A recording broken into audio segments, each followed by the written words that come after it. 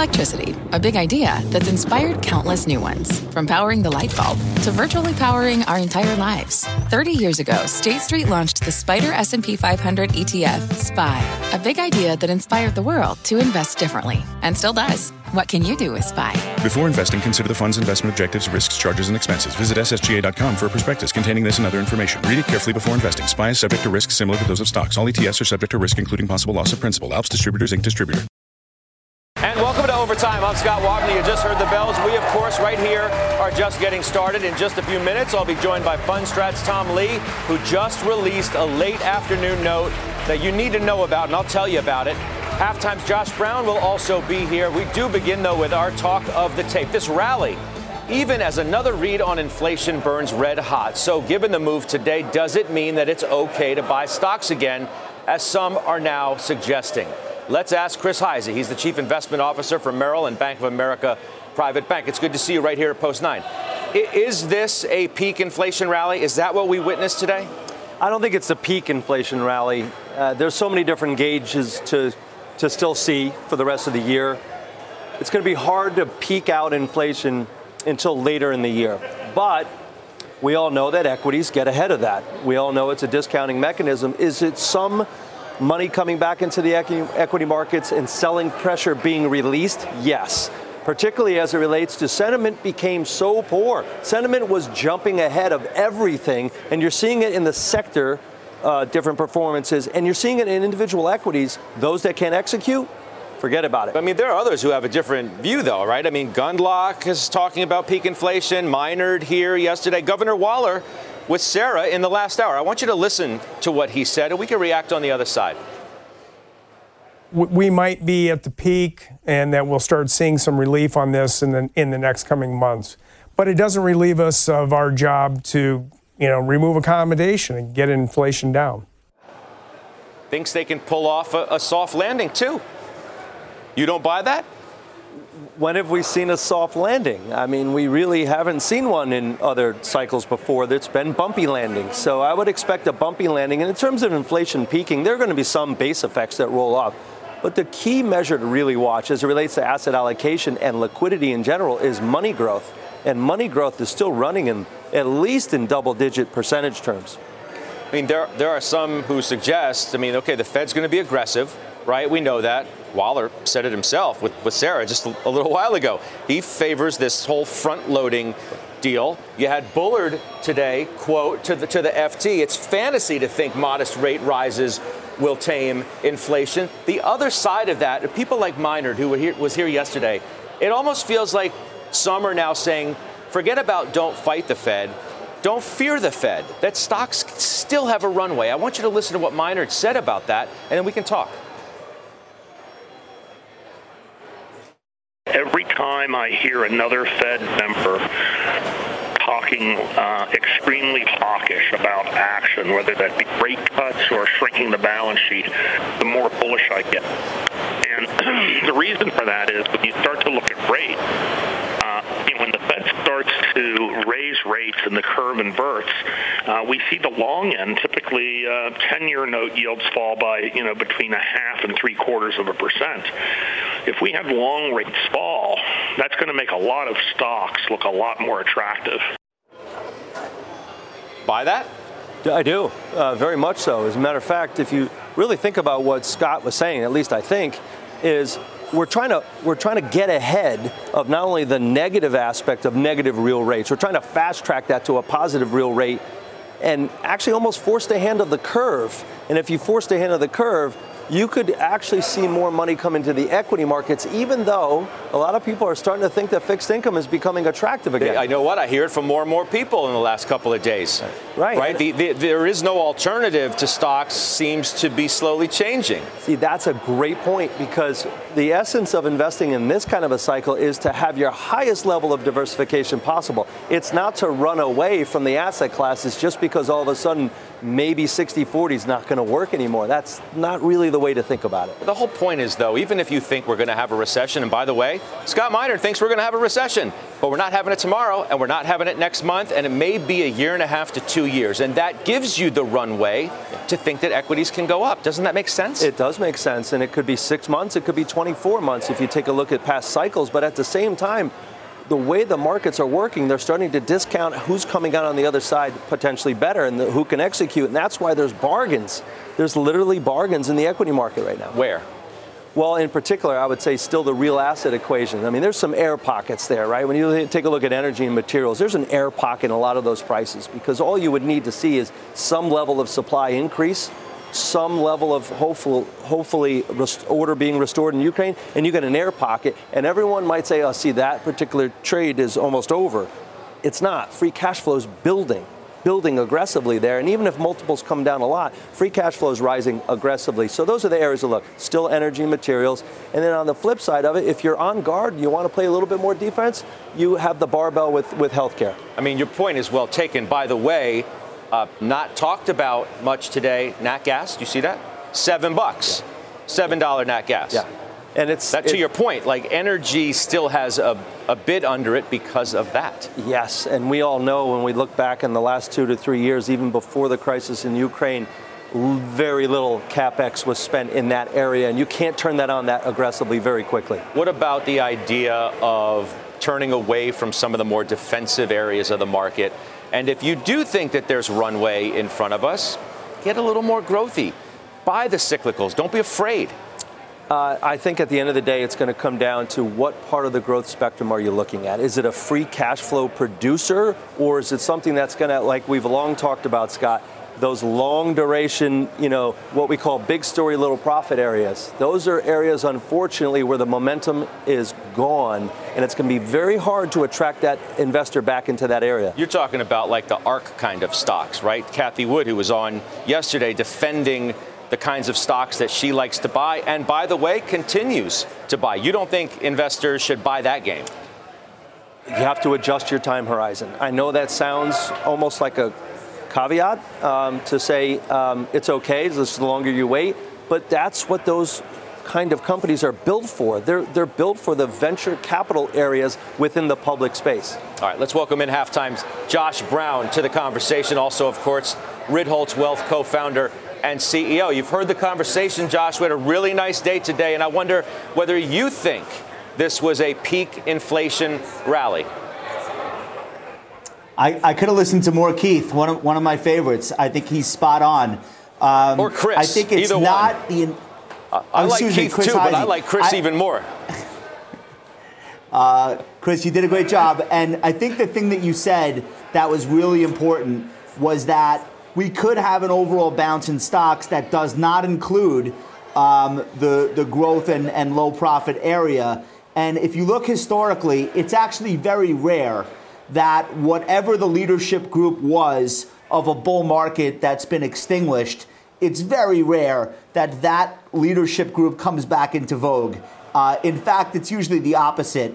Investors discover new stories, they fall out of love, they make margin calls or miss them, and those names tend to diminish in popularity for years and sometimes forever.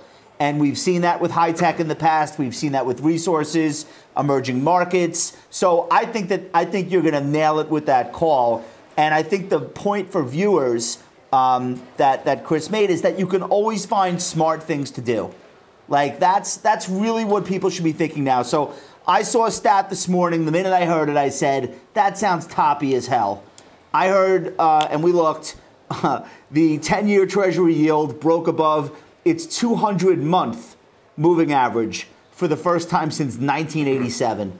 So this is a development 40 years in the making. And as soon as I heard it, I said, all right, that sounds too much. So I'm not here to call a peak in inflation. I wouldn't be the person to do that. But that sounds a little bit out of control. I think you're going to see that subside. I think that unlocks a portion of the market that becomes more buyable because maybe expectations have finally caught up with reality. And whether or not we peak in overall headline inflation, in the components that matter, we've already not only peaked but are rolling over. And that's a process that I think will happen segment by segment. Yesterday we talked about, I dare you to try to plan a trip. Look at the travel names today. Look at what the guy Delta, from Listen Delta. to Ed Bastian, right? So Delta said over the last 5 weeks, we've experienced the highest level of sales and booking activity at any time in our history. Yeah, you know why? Because if you had an 8-year-old in 2020 that got a canceled trip to Disney, you're still doing it when they're 10. That's what's going on now. Ain't going to last forever. It's definitely a catch-up. But so what? Feels good if you're in those names. So I think there are smart things that you can be doing. You don't have to have an inflation call or a recession call or even an S&P call. You just have to say, I'm an investor. Some of these things have been overdone. In my view, yields, inflation chasing, hysteria, that's one of those things. Hey, Josh, it's Chris. Just confirming that point, or at least getting a little bit more from you on that. Some of the questions that I get almost daily, at least weekly now, is, portfolio construction, asset allocation. Did the principles of that change just because we're going in a new paradigm? Or are you just simply rotating underneath those areas to look for, like you said, those areas that are going to come through this other side of the cycle in very good condition? Has that changed? We get that. It's not a day that goes by that we don't answer some version of that question. And that's our job. We're happy to do it. And without being overly sardonic, the answer is usually some version of, let me know when we're not going into a new paradigm. There will always be variables that you say to yourself, wait a minute, I don't understand. The Fed is in a rush to tighten into an economic deceleration just so that they can cut again at some point in 24. That's what we're doing. So it's all always going to feel like a new paradigm. But to more directly answer your question, I think a lot of this is going to be time frame dependent. And one of the things that we try to do on halftime yesterday was just talk about, like, what bucket of money are we allocating? When is its use? Because that's going to determine what sector, what theme, what valuation versus what technical trend. And so if we're talking about a scenario where an investor is not necessarily worried about fluctuation, is more worried about, I need my purchasing power, that's like 90% of the investors you and I probably speak to. 100%, you have to be out there looking for opportunities. There is no option I'm not going to play because it's too many variables I don't understand. That option is not available to us. I think it's interesting talking about being time frame dependent. That's why I think you can still, look out and have an opinion on inflation or recession and think about when it may hit, though, Josh, like Scott Minerd suggested yesterday. That, I think we're going to have one. I don't think the Fed can engineer a soft landing because they've never done it. That doesn't mean that you can't be bullish on stocks because the runway until you get to that worry point is still far into the future. So there are stocks that you can buy, and there are a lot of them, and maybe in some of the areas that people want to throw in the garbage right now. I bought the other day on the show, I talked about IEO, which is crude and natural gas producers. I tried to buy it on a down day. There haven't been many of those. For me, that feels like an area that has runway regardless of the recession call or the inflation call. And tellingly, we saw crude oil come down WTI crude come down 25% in the wake of the president reopening the Strategic Petroleum Reserve, which, by the way, nobody has any real transparency into, but fine. Crude oil got hammered. These stocks didn't budge. Like, that's what you're looking for as an investor, I think. The other one I mentioned is ITA. This is aerospace and defense. It's irrelevant, the state of the economy. Europe is awake now. The whole world is awake now. We can no longer afford to rely on treaties that were signed 70 years ago. The contracts are coming into these companies, and that will be uninterrupted regardless of what Jay Powell chooses to do at the next 3 meetings, 50 basis points, whatever. So try to think that way. What's inevitable? What's inevitable? Some things are inevitable. Yep. Speaking of sort of the Fed, shocking the market, which some have suggested, like Dudley, that you need to do. It's the only way to get it under control. I thought, the other real standout from Waller was he doesn't favor that. Not this central banker. He pushed back on. I mean, that's got to ease some comfort, too, that they're not going to go for lack of a better word, crazy. Well, they've been told now for the better part of a year they've been behind the curve, right? So a lot of the verbal communication now is to try to get at least the communication ahead of the curve and then ultimately see what happens with data reactivity. But at the end of the day, the Federal Reserve's job is price stability, and they understand the power of wealth creation. They understand that. So it's really hard to consider the fact that they're targeting certain parts of the wealth spectrum. My opinion, this benefits the investor who thinks at least 3-5 years down the road and thinks about what the equity markets can give you. I'm going to ask you, and I'm going to ask Josh, too, after you answer this question, and then we're going to wrap it up. I mean, do you feel like this has some legs?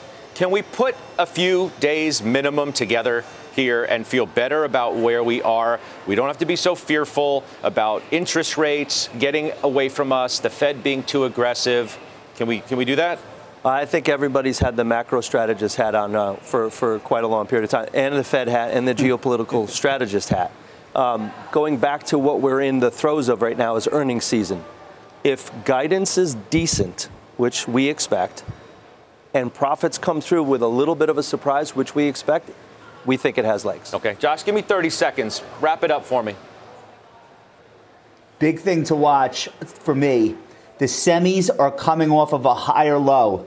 That's really important. You need to see transports, you need to see semis, and home builders, most importantly. They don't have to break out. They don't have to even work. They have to stop going down. Higher low after a prolonged decline is your signal. Keep a close eye on those charts that haven't been able to find a bid where there are quality stocks. I think that's going to be very meaningful if we can put together 2 days, 2 weeks, something more meaningful. All right, good stuff. Thank you, guys. Josh Brown, Chris Hyzy, appreciate it very much. Let's get to our Twitter question of the day now. We want to know which sector is going to perform the best this earnings season. Is it going to be tech, defensive stocks like Staples? What about cyclicals, industrials, or other? Head to @CNBC Overtime. Please cast your vote. We'll bring you the results at the end of our program. Up next, we have a late day alert from Fundstrat's Tom Lee. He just put out a new note, a flash for the markets. You need to hear it. You will hear it from him next. And later, the bull case for banks. 2 key names to bet on as earnings roll on. Got more reports coming out hours from now. Overtime's back in 2 minutes. What does it mean to be rich? Is it having more stories to share or time to give? Is it being able to keep your loved ones close or travel somewhere far away? At Edward Jones, we believe the key to being rich is knowing what counts. Your dedicated financial advisor will take a comprehensive approach to your financial strategy to help support what truly matters to you. EdwardJones.com/findyourrich. Edward Jones, member SIPC. We could try to explain what it's like to get your work done on a John Deere mower, compact tractor, or Gator XUV. But to really understand the feeling, you just have to get in the seat. Learn more at johndeere.com/get-in-the-seat or visit a dealer near you. All right, welcome back to Closing Bell Overtime. Our next guest has remained bullish through most of the market turmoil and just released a late day note reflecting that. Tom Lee is Fundstrat's head of research. He came down to Post 9 as well. It's good to see you back here. Yeah, great to see you, Scott. I mentioned this flash, what you called it, that you put out. You're impressed by the strength in stocks, even on a day where we got a blistering hot PPI. That's right. We've had a lot of bad CPI prints. Yesterday CPI, today PPI, and not only are stocks holding up, but the bond market's actually been taking this really well. The curve steepened. So, yeah, I think whenever you see something like that, it does sort of catch my attention. I mean, the point to you is that you feel like almost all of the bad news is now firmly baked into this cake? Yes, I think in a way the market's not being surprised by bad inflation data any longer. And there are maybe hints that inflation could be peaking. And I heard Scott Minerd and even Jeff Gonlock mentioned the same thing, and I think it's encouraging for markets. A couple of bond kings making the call is, no slouches, right? Talking about the bond market and inflation, right? You want to listen to what they have to say, not that they're always right. Correct. You still need to pay attention. That's right, because, at the end of the day, the stock market listens to the bond market, and the bond market was screaming hawkishness for a long time, and now I think the bond market is sort of satisfied where the levels are, and now inflation data isn't ruffling the bond market. Should I now really be convinced that it's okay to buy stocks? I think in the interim, a lot of bad news. You paused there a little bit, right? Yeah. You're afraid to maybe, go full bore here. You're not like a raging bull, but you're certainly more positive than negative, it sounds like to me. That's right. And relative to consensus where everyone's gotten bearish, we seem quite bullish. I do think there's still greater than a 90% chance February 24th was the market low. Doesn't mean we go straight up from here.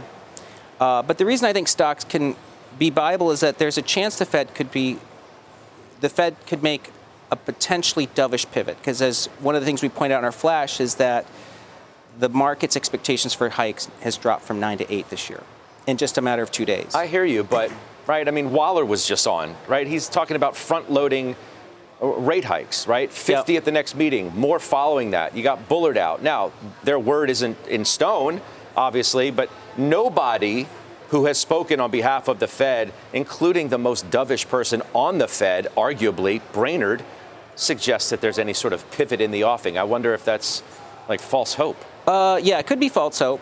But nothing's cast in stone, as you said. So today, all the data today supports the Fed being really tough and aggressive in the near term, May and June. A few months ago, that would have rattled markets. Now the stock market's taking it in stride. So I think if we're talking about front-loading some hikes, but then as we get into September, things could take a dovish pivot because inflation's cooling, that would be positive for risk assets. Now, everybody's trying to come up with the next and greatest acronym. You have BEEF, B-E-E-F, Bitcoin plus Bitcoin equities, energy, and the FANGs. Yes. That's your best strategy right now for investors watching? Yes. Yes, that is. Tell me why. Well, FANG, we think, let's start with the bottom. FANG, I think in the next 6 months, they got obliterated, been in a bear market now for more than a year, reasonably priced, GDP grower, inflation protected. Energy we've liked for a long time. It's still our top sector pick. And then we like Bitcoin and Bitcoin equities because if the environment shifts to risk on, crypto follows. And, we have to keep in mind, April 18th is tax day, and crypto has about $500 billion of capital gains taxes. So on a T+2 basis, people have to be selling their crypto and their stocks by today in order to pay their taxes by Monday. But don't you need a really risk-on market to go Bitcoin right now, don't you? I mean, it's so highly correlated to it. Yeah, or you could get regulatory clarity, and there are chances for that, because as you know, the Federal Reserve's trying to get some feedback on their white paper on central bank digital coin. We might get some clarity on a Bitcoin ETF. We know corporations are using Bitcoin, so I think the usefulness of Bitcoin is rising. And if you have more users and more reasons to use it, that's why Bitcoin could go up. So risk goes back on. People put money into crypto like Bitcoin, and then we go back to the Qs, and we just go right back to the growth trade? That's right. That's what I think is sort of what makes the second half strong. And of course, NASDAQ is a huge component of the S&P, and that's what keeps us from hitting the February 24th lows. What if inflation hasn't peaked? What if everybody's getting a little too giddy? I think we have episodic inflation. So I think it's correct. We're still going to see worse wage inflation and shelter inflation. But what people have to keep in mind is that goods inflation was a huge contributor last year. Used cars alone was 1.5%. New cars was 0.4%. So that's 2 percentage points of the 4% was just cars. And that's now potentially going to be a negative CPI effect in the second half of this year. Quickly, the one sector that you absolutely would stay away from is what? More than any other right now? Well, I think the toughest group right now to own is the stay-at-home stocks. And that's because they're so widely owned now. And I think Bitcoin equities is going to be a better way for people to play sort of secular growth and hypergrowth if they're coming back into the triple Qs. Like a Coinbase rather than Zoom. Not that I'm just throwing those names out, so it's kind of obvious what we're talking about. That's exactly right. Silvergate, Coinbase, Core Scientific, the miners. These kind of stocks, I think, are going to be multi-decade stories where stay-at-home was about COVID, and that's harder to make a secular growth case now. It's good to see you as always, especially here in person at Post 9. That's Tom Lee of Fundstrat. Up next, we have exclusive data on how many Americans think now is a good time to invest in stocks. You're going to be surprised by the shocking new numbers next. And later, betting big on the consumer, one portfolio manager putting her money in retail despite inflation worries. We're going to break it down in our 2-minute drill. Overtime is back next. people today can spend half their lives over 50. So it's good to be financially ready for what's important to you as you get older, like a family vacation. Or starting your dream business. Welcome to Connie's Coffee. How may I help you? AARP's trusted financial tools can help you plan for whatever your future holds. That's why the younger you are, the more you need AARP. Start planning today at aarp.org/moneytools. At the UPS Store, we know things can get busy this upcoming holiday. You can count on us to be open and ready to help with any packing and shipping or anything else you might need. Is there anything you can't do? Actually, I don't have a good singing voice. The UPS... Nope. But our certified packing experts can pack and ship just about anything. At least that's good. The UPS Store. Be unstoppable. Most locations are independently owned. Product, services, pricing, and hours of operation may vary. See Center for details. Come in today to get your holiday goodies there on time. All right, welcome back to Overtime. It's time for a CNBC News update with Shepard Smith. Hi, Shep. Hey, Scott. From the news on CNBC, here's what's happening. Cops arrested the alleged New York City subway shooter this afternoon. 62-year-old Frank James now facing a federal charge of committing a terrorist act on public transportation. Cops say somebody spotted him at a McDonald's, called a police tips line, and minutes later, they picked him up in the East Village neighborhood of Manhattan.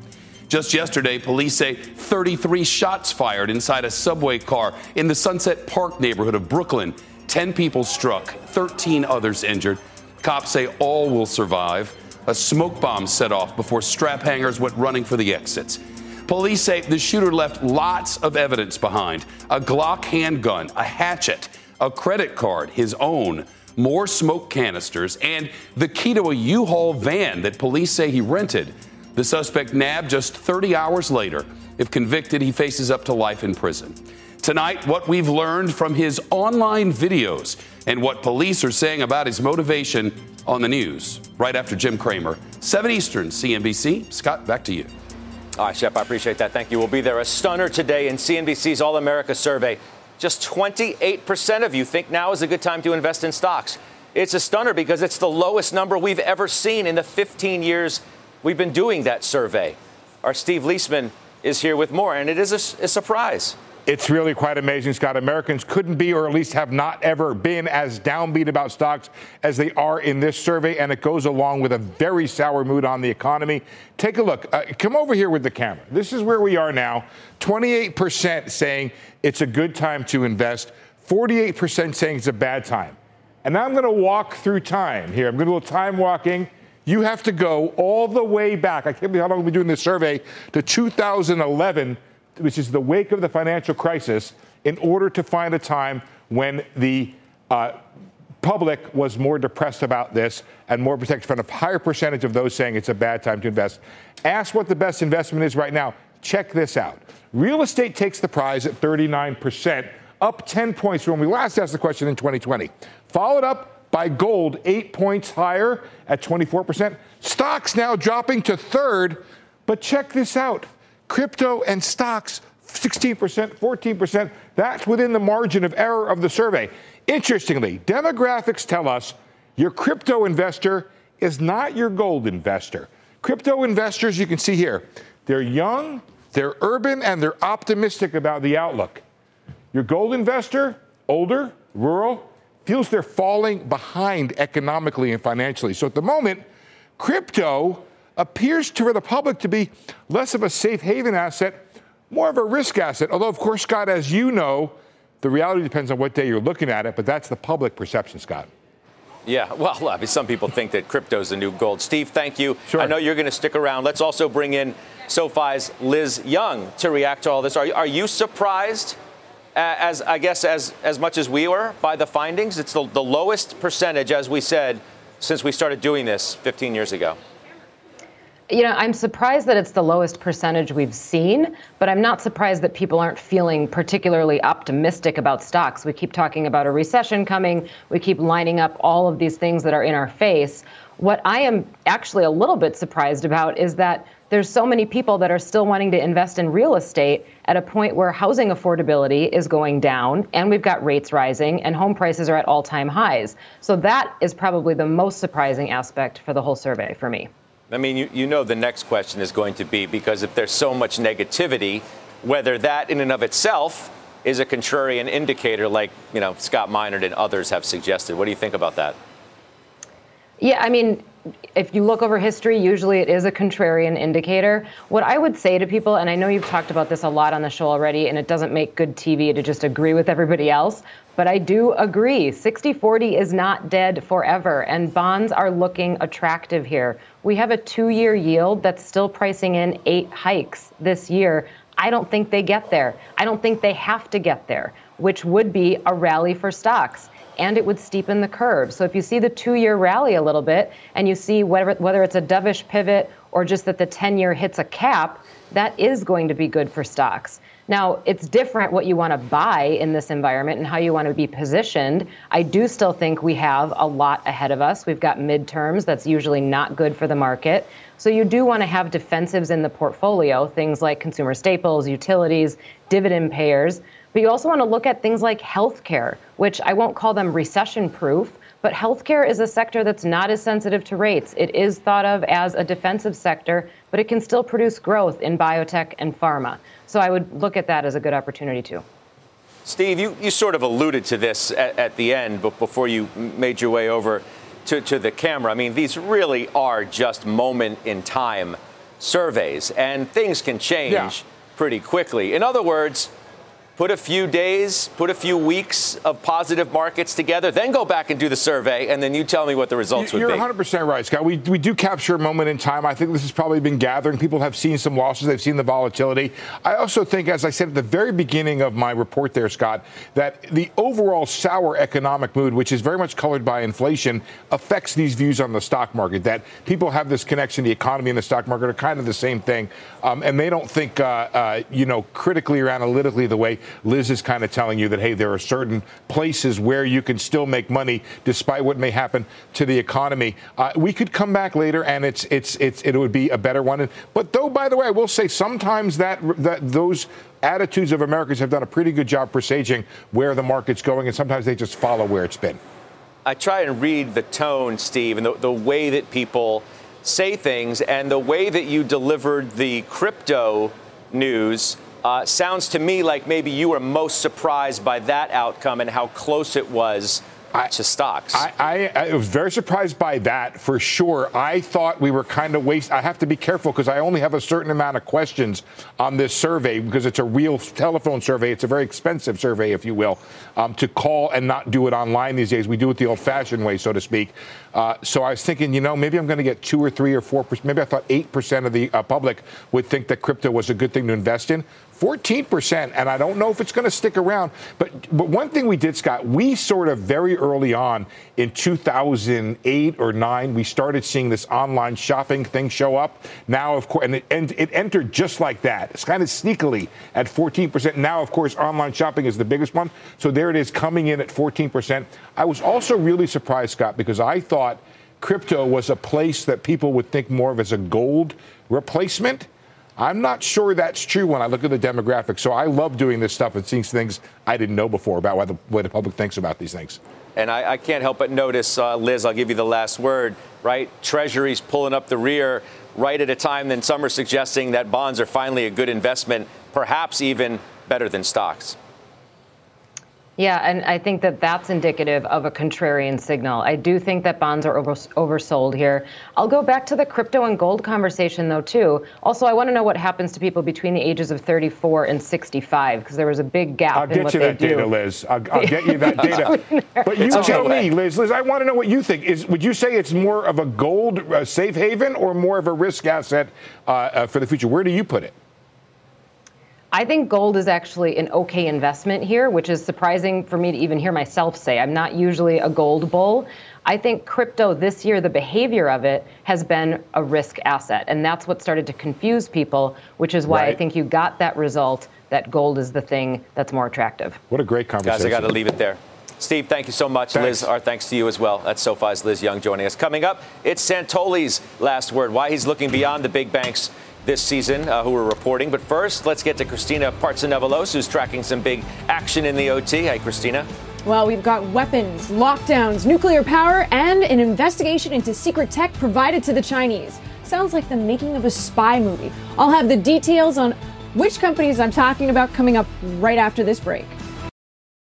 Let's get a check on some movers in the OT. Christina Partsenevelos is tracking the action from the NASDAQ. Christina? Thank you. So we're going to be keeping an eye right now on shares of Apple in the OT. A new report shows that MacBook shipments will now be delayed until June. KeyBank analysts saying today it would be hard to make the quarter with China's massive COVID lockdown. And to the defense sector, President Biden announced this afternoon the United States will authorize an additional $800 million in weapons and ammunition to Ukraine. Today, the Pentagon also hosted a defense giant leaders meeting with Lockheed Martin as well as Raytheon. So we're also expecting a readout of that meeting later this evening. And then we also have shares of semiconductor software company Synopsys that reversed earlier gains today. This after a report this afternoon that claims the company is under investigation for passing key technology information to Chinese companies Huawei and Semiconductor Manufacturing International Corporation.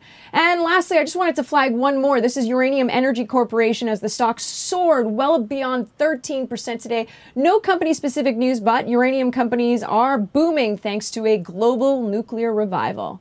Scott, there you have it. All right, appreciate it, Christina. Thank you, Christina Partsenevelos. Up next, banks taking center stage as earnings roll in, and they continue to do so tomorrow. So where is their opportunity in the financials right now? Do you play the names that are reporting in the morning? We'll debate it, get you ahead of the numbers next in Halftime Overtime. And speaking of earnings, don't forget to vote in today's Twitter poll. We're asking you which sector will be the best performer this earnings season, tech, staples, industrials, or something else. You can head to @CNBC Overtime to weigh in.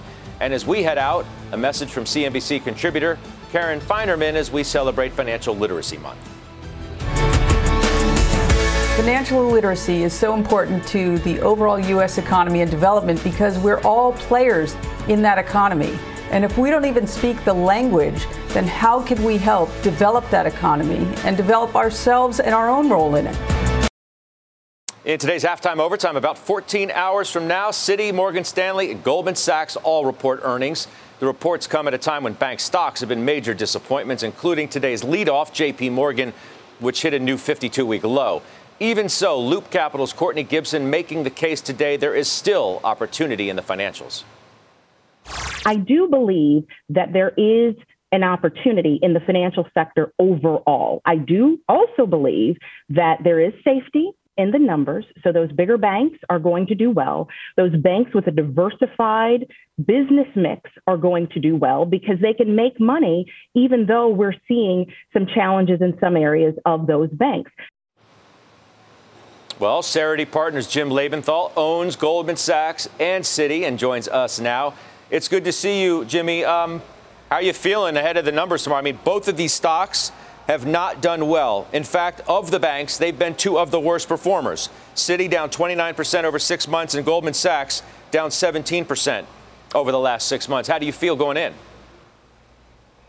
Yeah, well, good description. And by the way, good description of bank earnings in general, not just J.P. Morgan today, but over the last several quarters.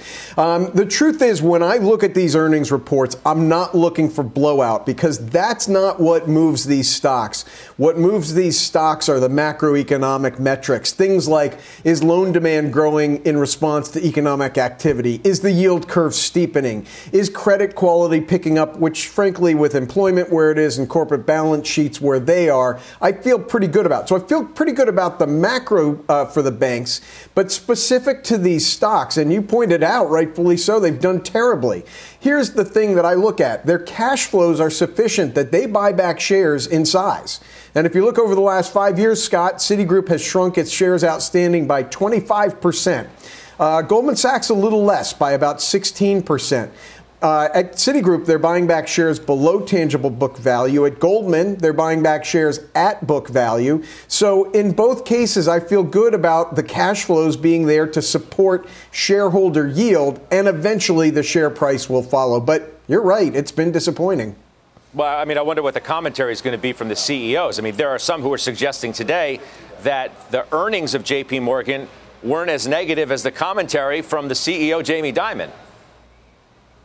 Very accurate statement that you just made. Absolutely accurate. And you know what? I'm going to applaud Jamie Dimon, even as I say that in the last two downturns, one, the early stages of the pandemic, and two, the fourth quarter of 2018. In both of those instances, his commentary was very negative both times, okay? And it turned out in both times to be too negative. No question about it. However, I applaud him for that. He's being prudent, and I think the CEOs of all these banks need to be prudent in expressing caution about the unknowns ahead. However, underneath that, I do expect the positive economic activity that you and I have been talking about for some time. I do expect it to shine through over the coming weeks and months. Seems investors are probably most dour, if you will, about Citi. Are you worried about what Citi reports tomorrow and what the stock reaction might be? Yeah, I'd be a fool if I said I weren't worried about it. But where does that worry really come from? It comes from the share price action, which, as I said, with regards to cash flows and buying back shares, perversely can be a positive. She's going to, the CEO is going to be buying back more shares at a very low price. But I think really what's going on with Citigroup is that the honeymoon is just about over with the new CEO. She's done a lot of things to clean up the balance sheet, get rid of international operations, and now it's time for the earnings to show through. Right now, she needs to start showing it. All right, we're going to see you in the morning. Jimmy, thank you. Talk to you on the other side of that. That's Jim Lebenthal. Good to talk to you. Joining us next. Up next, it's Mike Santoli's last word. Looking beyond the banks. He'll tell us what's on his radar this earnings season. Don't want to miss that. And coming up on Fast Money, could today's rally spell trouble for the market in the long run? That's coming up at the top of the hour. Don't go anywhere. Overtime is back in 2. He's here, Mike Santoli, for his last word. Today is... Well, we're going to get a ton of bank stuff tomorrow morning. It's obviously going to consume a lot of oxygen, rightly so, but there are other things to keep in mind. While we sleep, most likely, Taiwan Semi is going to report earnings. Middle of the night, obviously, semiconductors trading at like 13-month lows or just off the lows today. Hard to see a sustained recovery in this market really rally back anywhere near the highs if they're not participating. So keep an eye on that seasonally. Now, put this in the for what it's worth column. The Thursday before the Good Friday long weekend, one of the stronger single days in market lore, markets history, up about 80% of the time the last couple of decades. Also, the week after the tax deadline has sometimes also had a little bit of a lift. So you never know. That's no guarantee. But it seems like maybe the market today, in fact, was anticipating some of that. The importance of putting a few positive days together is what? Well, it's significant because we had a 1.2%, one-day gain 2 weeks ago today, and it didn't lead anywhere. So you have to essentially offer the sense that the market is getting unstuck. We have been stuck. You're in this narrow range within a larger range, all that stuff. We've now held the bottom of it, so it's a net positive. I do think that, sentiment is pretty defensive and cautious, which again is a positive. But you really do want to see some sustained buying demand as opposed to just this valuation compression, people allocating out of big cap equities, which is what's been going on all year. And to your point about Taiwan Semi overnight, expectations aren't that high for the banks, right? That's right. So that just becomes a more important read for investors than the banks, which may not deliver much. Their stocks haven't done anything but disappoint. Absolutely. Banks and semis, by the way, if you look at a 2-year trend, they look really similar. Different dynamics, not the same drivers, but in terms of a cyclical gauge of risk appetites, they're both kind of wallowing here in a tough range. Good stuff, man. That's Mike Santoli's last word, as always. All right, coming up after the break, it's, of course, our 2-minute drill, some retail plays for your portfolio. We're back right after this. Back in overtime to the results of our Twitter question now. Which sector is going to perform the best this earnings season? The majority of you said technology. Others writing in energy, I suppose for obvious reasons, but 60% think tech. All right, it's time now for our 2-minute drill. Top stock picks for your portfolio with a focus today on retail and the consumer. Let's bring in Westwood Quality Value Fund co-portfolio manager Lauren Hill. Welcome back. So we're still focused on the consumer, this time with a few different names. Burlington is name number 1. Please tell me why. Yes, so Burlington's an off-price retailer that's a beneficiary of inflation and supply chain issues. As prices rise, consumers are seeking bargains, and when they shop Burlington, they can get a 40% discount off their favorite brands. So we're seeing traffic very healthy there. Also, as the ships arrive late in LA, it lets them cherry pick even more great values and of all the excess that's coming in and arriving late. So they're able to reach for brands they normally can't. They have 840 stores. That's going to 2,000. So they have a very long runway of growth ahead of them. The CEO used to run operations at Ross stores, and so he really knows what it's going to take to raise margins over time. Stock's down 27% year to date, really trading at the intersection of quality and value. Okay, how about Bath & Body Works? Yep, Bath & Body Works, another wonderful reopening play. People really miss buying fragrances, lotion, soap, sanitizers, those kinds of things during the pandemic.